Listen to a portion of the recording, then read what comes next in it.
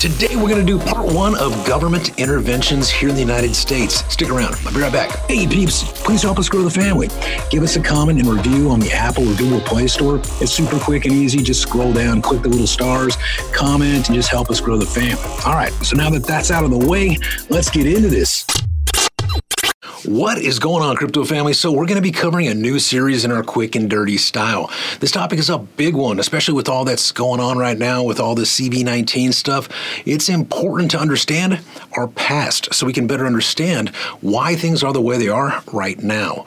With this series, we'll be talking about all the different times when the U.S. government intervened in business and banking and financial systems. Well, maybe not all of the times, but some of the big ones we're going to talk about, right? Believe it or not, the United States actually has a pretty long history of the government inserting itself into the private business sector. When we look at history, we can definitely say that the government intervention has impacted our economy for better or for worse. The main argument for government intervention, of course, is that the government stepping in at times is actually necessary to protect the economy or the nation. Whatever the case may be, there are plenty of examples of federal intervention that have had a significant impact on the financial sector. We'll be going over just a few examples here really quick. There is a lot to unpack, so let's go ahead and get into this. The first thing that we should look at is kind of a concept versus reality situation. Simply put, what our economy is supposed to be prepared to, what it really is. In theory, we operate on a free market concept where prices are determined by competition between private businesses without restriction. Our economic structure is often referred to as a market economy because it's based on the idea of free market competition, but we don't necessarily always practice what we preach. In fact, there have been several occasions when the government decided that it was in the best interest of the economy, or maybe in their own best interest, to interfere in the market. This is completely the opposite of a free market economy. It's really more like what's called a command economy. In a command economy, basically everything is controlled by a central governing authority. In this structure, every part of business, including production, pricing, and investments, is decided by the government. This is the way things run in several other countries, but in the United States, the economy is not designed like this. Now, although our government sometimes gets involved where they shouldn't in a true, free market economy, we are still closer to being a free market economy than a command economy. In a way, that makes government intervention even more interesting because it's really not part of our overall economic structure. So it begs the question, would government intervention ever be deemed necessary, and is there a good reason for it when it happens, or is it harmful to our market? Historically, government intervention has been reactionary and intended to fix a problem or prevent one that might be on the horizon. We could have lengthy discussions about our government's problem-solving skills, but that's a whole other topic.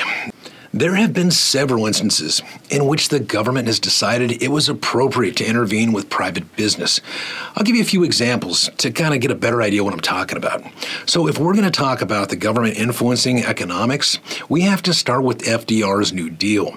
This was a huge turning point for our country because this is the moment that firmly placed the government in the middle of our business economy where technically they shouldn't belong. The New Deal was the origin of several government programs at the time that boosted the economy and created jobs in large-scale industries like infrastructure, all of which really turned things around after the Great Depression. This was understandably very popular at the time. However, some view this as the point where we started down a dangerous path of government dependence and control. What we can say for sure is that this was not the last time that the federal government made decisions about private business and intervened with the economy. One of the concerns a lot of people have about these interventions isn't just the impact it had at the time, but what it means for the future. It's your classic slippery slope argument.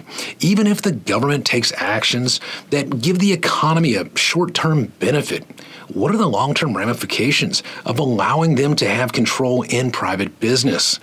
A perfect example of why people worry about what can happen when the government gets involved is Truman's intervention in the steel industry. Keep in mind that this was just under 20 years after the New Deal. This was not a situation of new government programs and policies, but rather where a sitting president actually seized control of a private industry. Basically, the United Steelworkers and steel producers were engaged in a contract dispute, and a strike was likely. Truman decided that the risk of a strike and a shortage of steel production during the Korean War was justification to use the power of his office to take control of the steel industry. The Supreme Court, however, didn't agree. His decision was not only very controversial and unpopular, but it was deemed unconstitutional and failed to prevent a strike when the industry reprivatized, right? Let's think about that for a minute. Let's take the economics out of it just for a minute and push the market to the side and just think about what that says about the use of power by elected officials. If the federal government can take control of a private enterprise, does that sound like a problem for a free country? What if the president used military force against private workers to make them comply? That would be pretty crazy, right? Could you imagine the National Guard rolling into Apple, guns drawn, to make more tablets? It's hard to believe that anything like this could ever happen. But what if I told you that it already has? Remember when I said the New Deal was where the government intervention really started? Well, that's true for the way that our government uses programs and policies to manipulate the market. But there was a time, even earlier, when a U.S. president actually deployed military forces against workers from a private company to end a strike. It may sound crazy, but it is a very real part of our history. The government decided that they were justified in controlling the labor, even though force, if they deemed it necessary. It was a big moment in defining the relationship between the federal government and private business. And it's something that we'll dive deeper into the next video that we do, the U.S. Government Interventions Part 2. We have plenty more to unpack, so make sure that you're subscribed to the channel and have notifications enabled so you don't miss the video when we drop it in the next week or so. And as always, I would love to hear your thoughts about all of this stuff, right? What do you think about the U.S. federal government and hijacking private enterprise at their will?